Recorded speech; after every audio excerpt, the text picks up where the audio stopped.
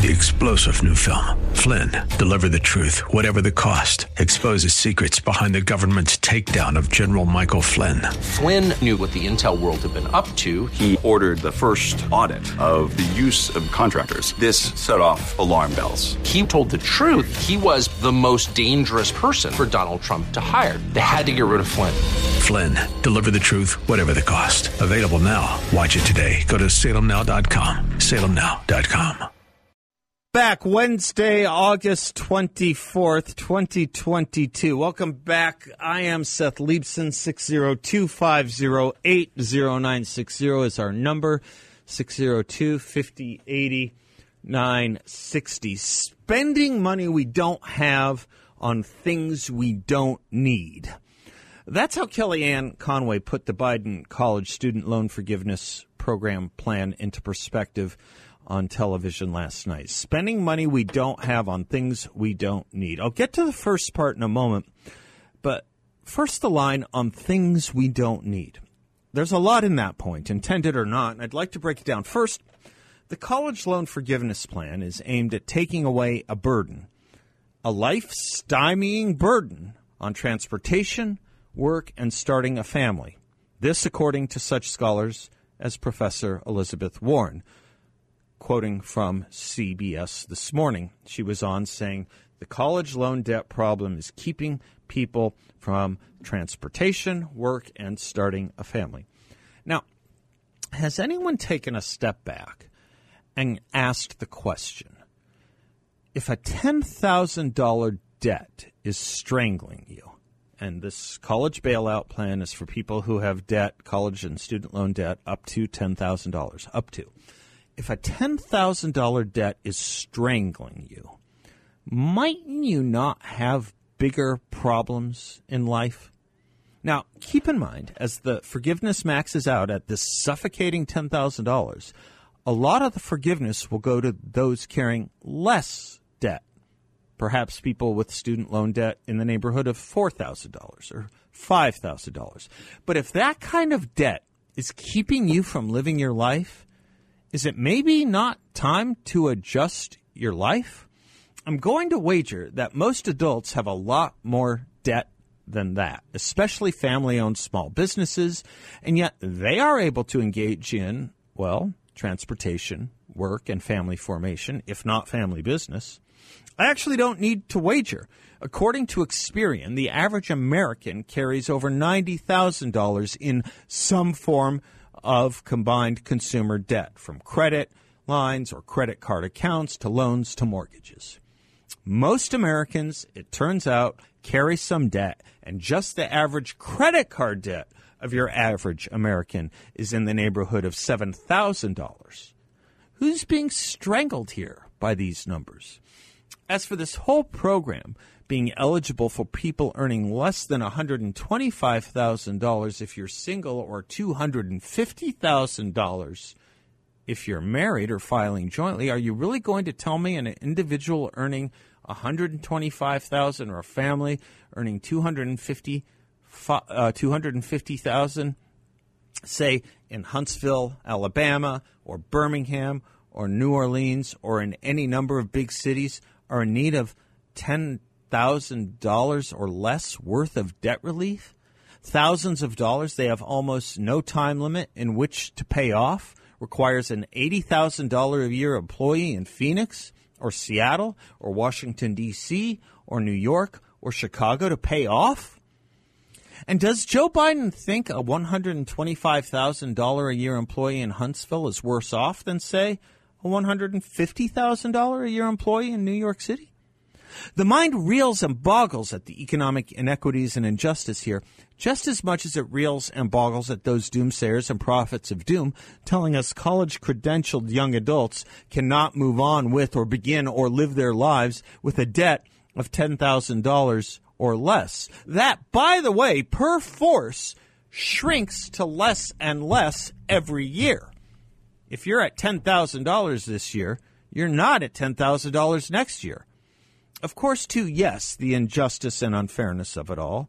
No rebates or refunds to those who did plan this out, who have worked and did and do the responsible things of paying off what they owe. We as good socialists here now dispense with justice and punish the achievers to reward what is classically known as the free rider. Are you familiar with the concept of the free rider? The equally classic understanding of the free rider problem, as it originated from cattle ranching, is that because of it, the problem always comes back. It recurs, always. What is the free rider problem? In sum, it's the problem of a community benefit that a few people, a handful, or some percentage of people are unwilling to help pay for, but yet receive the benefit of. Not only does the free rider problem always come back, always recur, here's the kicker. It presumes a value, a common value, to society, which makes this nub even harder to accept, because we're being forced to accept in this concern that college and university educations are, per force, a benefit to society. There are a million words to say as to why the free rider problem always gets the problem back to start and recurrence. There's a million reasons as to why this is so, but these exact free rider solutions always foreordain the recurrence of the original problem. Some of this by nature, some of this by incentivizing the wrong thing at the wrong time by the wrong people, some by a general withdrawal from participation. You can see how all of that would come into play here with this program, especially as it does nothing to disincentivize irresponsibility or free riding or reduce college tuition costs or the other parts of Kellyanne Conway's deductive point about things we don't need. To wit, just yesterday, I was speaking in my monologue about the beauty of beautiful education and what its purpose was, should be, and yet is no longer. Leo Strauss put it that, quote, liberal education is liberation from vulgarity. The Greeks had a beautiful word for vulgarity. They called it aperikolia, lack of experience in things beautiful.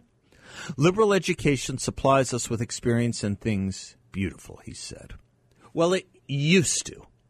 Now it is dedicated to iconoclasm and death and grief and sorrow and murder, a trail of tears about Western civilization, and the elimination in the study of things beautiful, including the nature and nurturing of the soul.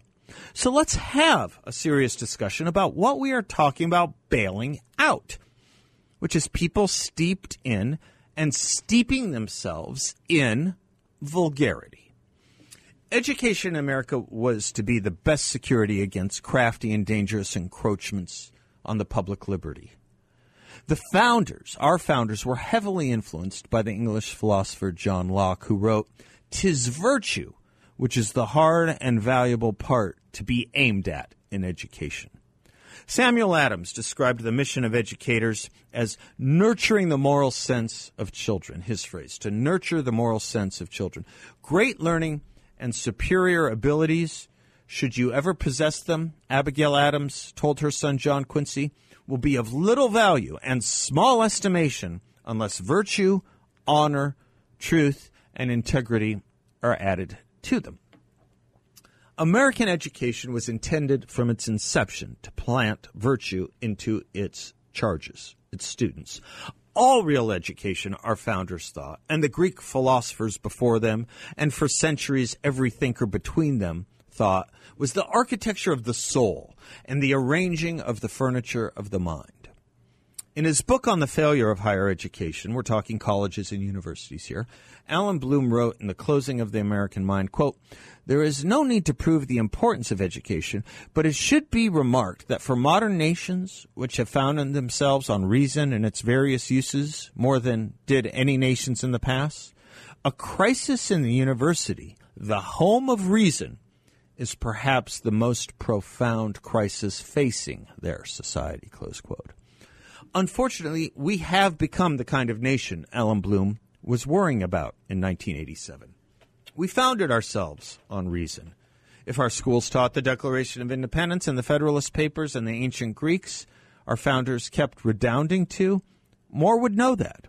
And as a country based, then, on reason, our most profound crisis is indeed the crisis of our education system, since that is the one redoubt we have relied upon to instill, imprint, nurture, teach, and implant reason. Instead, these erstwhile homes of reason have become hothouses of passion and extremism, all in the name of intellectualism and moderation. You can do that here, you know. You can change the meanings of words and the meanings of organizations and institutions. And Karl Marx put it that if society was to be convoluted, it must be done through the institutions of, quote-unquote, social education. Sipping off the bitter cup of what the Soviet Union was dispensing, George Orwell could write in 1984 that, quote, "The proletarians are not human beings."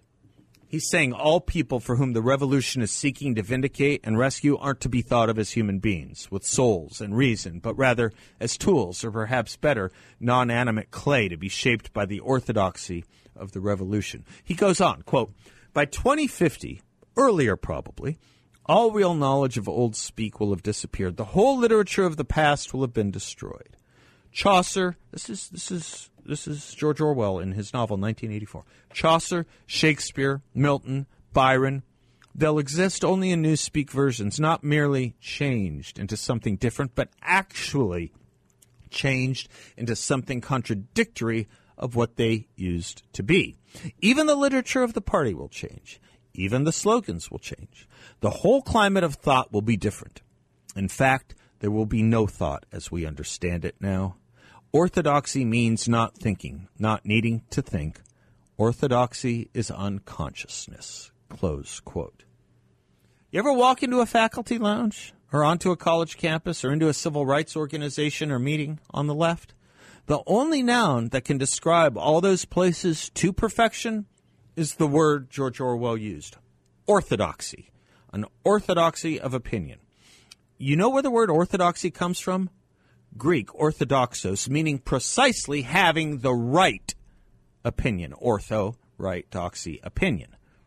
Orthodoxy is different, by the way, than recta ratio, or right reason. One, orthodoxy is based on command and control, if you will. Right opinion or right reason based on the dictates of those in power is, based on thinking, based on thought, based on open dialogue. In any event, our colleges and universities are about orthodoxy, the orthodoxy of unconsciousness arrived at by dispensing with and eliminating not only beauty, but the study of those who used and taught it by describing the struggles of the mind, the soul, and the heart, and the struggles of reason and thought. The struggles over what constitutes a human being in the first place. And for that, you need, of course, some degree of religious education, if not observance, and the study of those who dedicated themselves to the unfolding dialogue of justice and beauty for the past 2,300 years or so, which is why religion in the public sphere is out, prayer in the schools is out, and so too Plato, Shakespeare, Chaucer, Milton, and the rest. Orwell was right. It all would come a little bit sooner than 2050. English majors are no longer required to even take a course in Shakespeare today. But at Cornell, an Ivy League college, you can take a course in tree climbing. Did you know that? You can take a course in tree climbing. While if your brother or sister goes to Princeton, another Ivy League, you can take a course on getting dressed. While at USC, you can take a course on Lady Gaga and sociology. While at the University of Virginia, the school Thomas Jefferson founded, you can take a course on the Game of Thrones. I can do this all day, but you'd get the point, I hope. You can also take courses on America and white supremacy, and if you are a political science or history major, this is all you will learn about America, that it is a systemically racist country based on white supremacy. Declared Marxists like Ibrahim Kendi get multi-million-dollar endowed institutes at universities like Boston University, while declared devotees of any classical political philosophy or the beauty of American history are shown the door. Let me put it this way. Less than 20% of colleges and universities even require a course on American history, even in their history departments.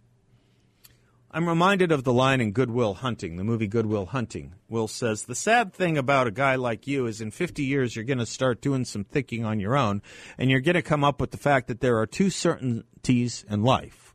One, don't do that, and two, you just dropped $150,000 on a, you know what, education you could have got for $1.50 in late charges at the public library.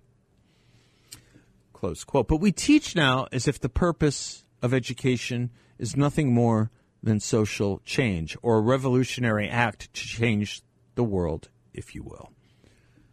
Now you understand why the Democrats want to shove everyone they can into colleges and universities and make it as free as possible. Quite a Marxian upheaval and task is to use education as a revolutionary act, and we give degrees in it on how to change the world. We used to educate in how to change yourself. But that's your revolutionary for you, and that's the revolutionary world we are in now. Everyone wants to change the world. Nobody wants to change himself. And we pay $80,000 a year or more for 4 years or more in learning how to do that with no background or taught skills, and realize there are only so many jobs in this country in the diversity, inclusion, and equity world. There are a lot, but only so many. Henry David Thoreau put it that it's not good enough for a man to be good. He must be good at something. We don't teach skills anymore. We teach gender and dressing and Lady Gaga. And we certainly don't teach men or women how to be good. But we live in a world now, a country now, where each according to his abilities will bail out each according to his needs. Where did that come from? And so the engineer in Huntsville will now bail out the Gaga expert in Los Angeles. And the $80,000 a year construction worker or policeman in New York City will now bail out the $120,000 a year social activist in Eugene, Oregon. A one-mom, single family, anywhere earning $130,000 a year will now bail out a family elsewhere, even if they make $250,000. This isn't really a condemnation to the left or an indictment of it. This is their goal. They're proud of it. And they start, as they do with so much else, with education. I'm Seth Leibson, 602-508-0960. Be right back.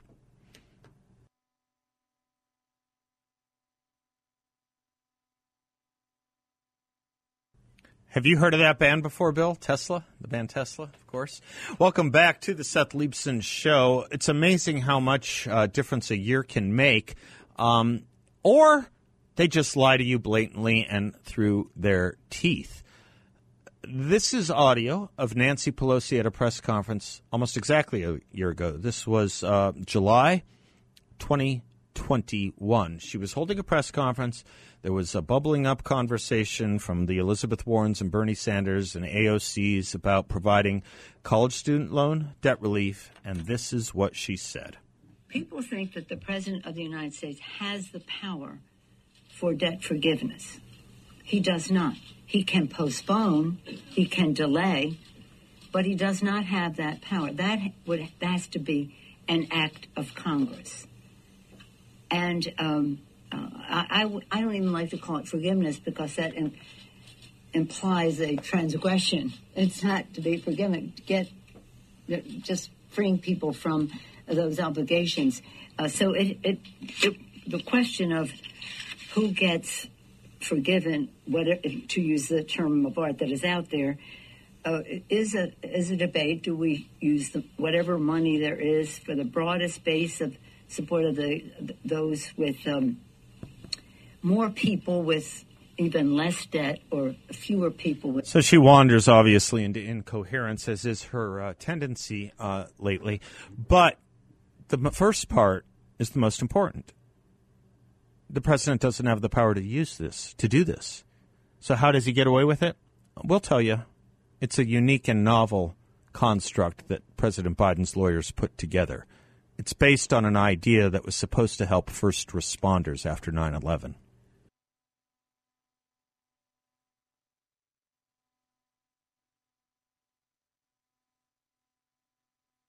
Welcome back to the Seth Leibsohn Show for our Culture and Economy Update. And boy, there's a lot to discuss here on just today's news. We go to John Dombrowski, as we always do. He is the founder and president of Grand Canyon Planning Associates. GrandCanyonPlanning.com is his website. It's a fun website, by the way. And he also has his own radio show, also fun and educational, every Saturday morning here at 7 a.m., The Word on Wealth. How are you, John? Very good. Thank you, sir. How's it going? I'm fine, but I think the country's getting a little less wealthy today. Yeah. Just a little less wealthy today. The student loan forgiveness plan, John, has a lot of interesting ripples and effects to it, especially on top of having just passed the Inflation Reduction Act. Right. I mean, we're now, the Inflation Reduction Act, we're now on the path to expending $600 billion on this student loan forgiveness thing. Right. The Inflation Reduction Act was what? That was supposed to fix something along the lines of $102 billion. We're just killing ourselves here, John. It's just nonstop, and I don't know where the end is. Obviously, November is coming. Can't get here soon enough.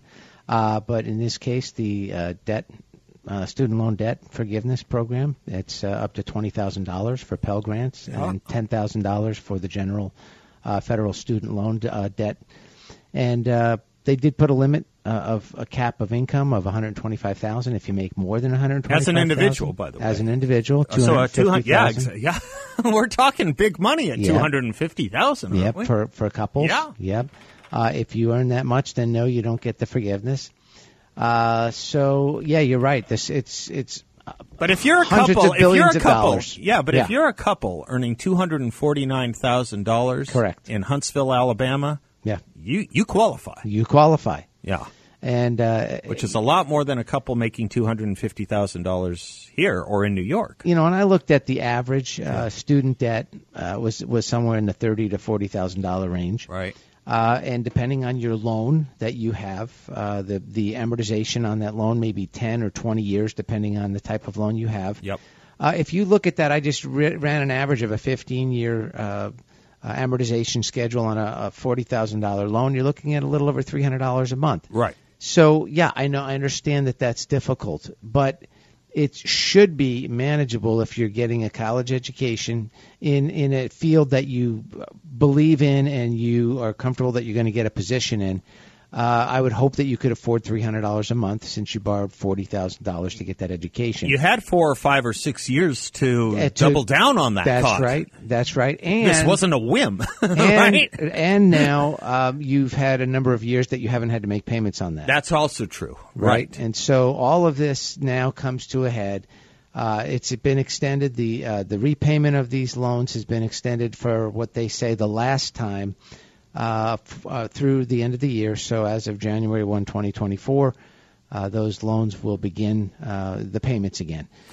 One of the other interesting aspects to this, John, is, most people who get a loan forgiven, including education loans in the past, face an IRS hurdle. That's right. That's not here. No. Not here. This will supposedly affect your tax returns. Not at all. Correct. This is not a taxable event. Forgiveness of debt right. traditionally is a taxable event. Right. And in this case, not so much. So it's I still believe the thought that I had of any future college loans for higher education should be government loans.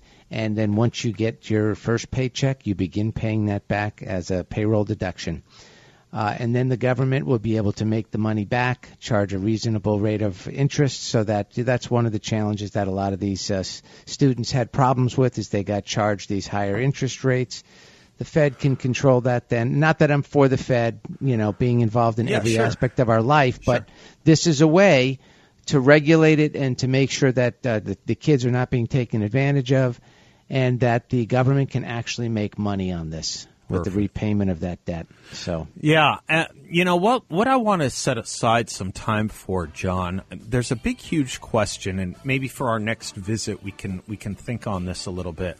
is what you advise people who come to you about the investment in college education for their children or grandchildren. Can we have a long talk about that on your next visit with us? I would also say if you're getting a forgiveness of $10,000, what are you going to do with that payment that you would have had on that $10,000? Oh, that's a great other point. How about putting that money to work for yourself, for your future? Yeah, that's a very good point. So if you're going to take advantage of that, you have $10,000 more to talk with John Dombrowski about. There you go. Yeah. Securities and advisory services offered to Client One Securities LLC, a member of FINRA and SIPC, and an investment advisor, Grant Canyon Punny Associates LLC, and Client One Securities LLC are not affiliated. Thank you, Seth. Thank you, John. Bye-bye.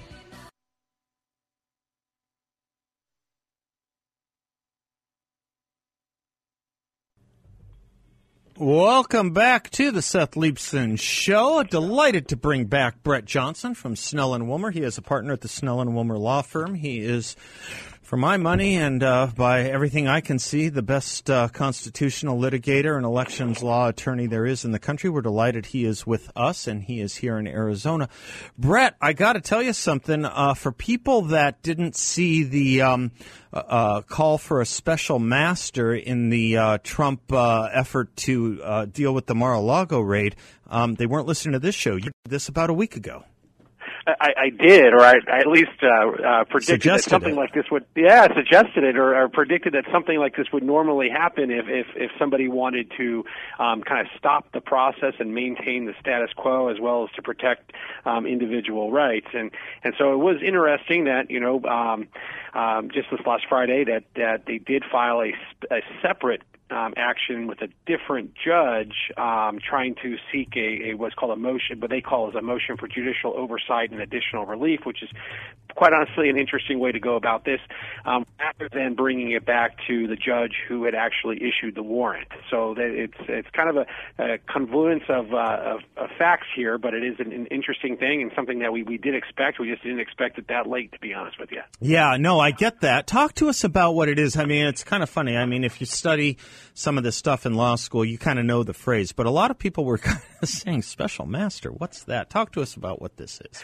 Sure. And special master is basically the court system is overwhelmed. They always have been with multiple matters, and in large discovery issues when the parties are kind of, let's just say, not getting along, rather than the judge taking away time from the multitude of cases that he or she will have, they'll appoint a special master.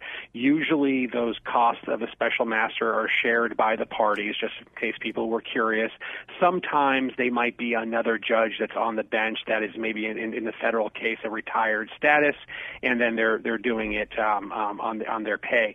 But it's an individual who's specifically assigned and supposed to be a neutral mediator, for a lack of terms, but does have the power of the judge and can issue what usually are recommended orders that then go to the normal judge for issuance. And that's what they're asking for here, is that for a special master to go through, first of all, sequester the documents that were seized and the other material that was seized, and then for the special master to go through the records and determine whether or not they are privileged, executive privilege, the President of the United States has executive privilege, or attorney-client privilege, which everybody knows from watching TV, or that it's outside the scope of the search warrant. Those are the three main reasons why you would use a special master. As way of background, because people might hear this in the media, and maybe just an explanation, is Department of Justice has traditionally used what's called taint teams. They did so in the Rudy Giuliani cases. They've done so in the Michael Cohen case, where basically it's a separate set of prosecutors and agents that are not assigned to the investigation, in this case of the president, and they make independent determinations of privilege and whether or not it's applicable to the case. That practice has come under significant scrutiny, but we do know from the motion that the president has put into the Southern District of Florida that a taint team has been assigned to the matter. And quite honestly, that was August 8th. It's now August 24th. I guarantee you they've already gone through quite a bit of this material already. Brett, that does raise another interesting question, and you were talking earlier, a few moments ago, about how that it took a little longer than you thought. How long do you think now, the wheels of justice, how long is it going to take for us to get some kind of conclusion to all that's wrapped up here? Well, are you talking about the entirety of the case? Yeah. Well, both warrant? Actually, the entirety of the case, and then the resolution of the classification and the documents and the release of them. Yeah. Yeah. So I'm going to start with the first one, Sure. The entirety of the case, and fortunately or unfortunately, and I know that because of the political nature of the case and the investigation, quite honestly, historically, the unprecedented nature of the case, this will not be done quickly. Although usually a person under investigation wants it wrapped up quickly, and they have a right to a speedy trial. The speedy trial clock doesn't start until what's called an information in the federal courts, or a criminal indictment, which people are more familiar with. That clock doesn't start until that filing. Of course, you have what's called statute of limitation cases, but for false statements and for these kind of administrative, when somebody doesn't act appropriate, the statute of limitations can be up to 5 and 6 years before the government is forced to bring a case. So I hate to tell you, it's probably not going to be a fast process. In regard to the search warrant matter, I can imagine, in being in front of federal judges all the time, this is going to get wrapped up quickly. They don't like these types of cases per se, because it basically muddles up the rest of their docket. They want an orderly process. They also understand the public importance of this, and they want it to be addressed quickly, efficiently, and obviously trying its best to do correct application of the law so it could be sent up. So that being said, the judge in this case, Judge Cannon, who is a district court judge, has gone back to the Trump team and said, quite honestly, we don't know what you're really asking us to do, so you're going to have to give us a clarification by Friday. And the reason being is that when you read through the motion, which is found online, and as I usually do on the show, encourage anybody to go find it and read it for yourself, it reads more like a motion to quash than an appointment of a special master. But obviously that's part of the requested relief. And then at the end, they're asking for more detail on the information that was seized. And as I mentioned previously, usually that's heard by the judge who issued the search warrant, and if you don't like the judge that issued the search warrant, because that's a magistrate judge, you're allowed to ask for a district court judge or appeal the decision to the district court judge. So the process that they've used here, again, waiting so long until Friday to file their action, not using normal procedure, and I appreciate the nature of the case, it might be difficult, that is also going to delay the process to get resolution on this search warrant. But I got to tell you, if I was the person who was under a review, in this case President Trump, I would want this quickly done and would have moved to sequester the documents so that nobody is reviewing them while this is playing out. So it was very interesting that they did not make that motion. Yeah, it is. Is there anything else that's a head scratcher to you right now? Does everything else, I mean, all of this is obviously novel, but... Yeah, I mean, on the filing is a head scratcher. I'll be honest with you, and I've seen commentators already kind of take some issues with it. It's not something that is normally done.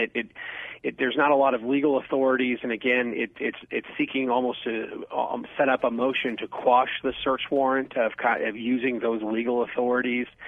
So it's also gives a very good narrative, and anybody's interested in reading it on the past communications with the government and President Trump's legal team. So, but it's just a head scratcher because of the process that they've used and caused it to be delayed further. Thank you, Brett Johnson. God bless you. Always clarifying the complex. Brett Johnson from Snell and Wilmer, swlaw.com. I'm Seth Leibson. We'll be right back. Welcome back to the Seth Leibson Show, 602-508-0960. Now, the legal basis, speaking of legal and law, the legal basis Joe Biden is using for the student loan transference, if that's what you want to call it, wipeout, whatever you want to call it, is, as Charles Cook put it at National Review, both cynical and ludicrous. He calls it contempt, unbridled contempt that this administration has for the rule of law. How is Joe Biden doing what Nancy Pelosi only a year ago said he did not have the constitutional power to do? Well, according to Steve Portnoy, Biden, and yes, according to every news source on this, Biden is employing a post-9/11 law that allows for debt cancellation, quote, in connection with a war or other military operation or national emergency, close quote. Are we in a war? The Ukraine war? What's the emergency? The present COVID-19 pandemic, says the Department of Education memo issued yesterday. There's no point in mincing words. It's a lie. It's a contrivance. It's a game. Charles Cook says nobody believes it. It's an excuse. If it makes it to the Supreme Court, it will lose, and it will deserve to lose. It is facially farcical. Of course, the HEROES Act, first enacted in the wake of the September 11 attacks, does not convey this authority, as the memo at the Department of Education claims. At no point until today had a single person in America ever believed such a thing. They shouldn't now. The rule applies to Joe Biden that he has to follow the Constitution. He's not exempt from it. Do you remember this notion of nobody's above the law, nobody's below the law? Indeed, given the scale of what Biden is doing, which is more than 100 times as expensive and far less legally debatable than anything Donald Trump ever contemplated when it came to building the wall without congressional authority, Joe Biden does not actually believe that he has this authority. Rather, Joe Biden has decided to violate his oath of office. And in an attempt to cover it up, he has asked his lawyers to scour the statute books and to find any pattern of words that might plausibly serve to convince the partisans in the press that he's acting within the law. Biden's fake legal argument doesn't make sense on its own terms. In May, Biden ended, remember this, Title 42 at the border? Remember? He ended that. On what grounds? That COVID-19 no longer represented a national emergency for that purpose. But for the transference of $600 billion in the effort to pay off the universities and pay off the college educated, yeah. For that, COVID-19 is still an emergency. 3-star General Michael J. Flynn, head of the Pentagon Intelligence Agency, knew all the government's dirty secrets. He was one of the most respected generals in the military. Flynn knew what the intel world had been up to. He understood its funding. He ordered the first audit of the use of contractors. This set off alarm bells. The explosive new documentary, Flynn, Deliver the Truth, Whatever the Cost, uncovers the facts behind this scandal. Flynn told the truth. He was the most dangerous person for Donald Trump to hire. I find out the worst enemy that I'm going to face in my life is right here in America. They took my assessment and they wanted me to change it. And I was like, I'm not changing it. They had to get rid of Flynn. With in-depth interviews, archival footage, and never-before-seen personal records of the man behind the headlines. I just felt like I was drowning. Flynn, Deliver the Truth, Whatever the Cost. Available now. Watch it today. Go to salemnow.com. salemnow.com.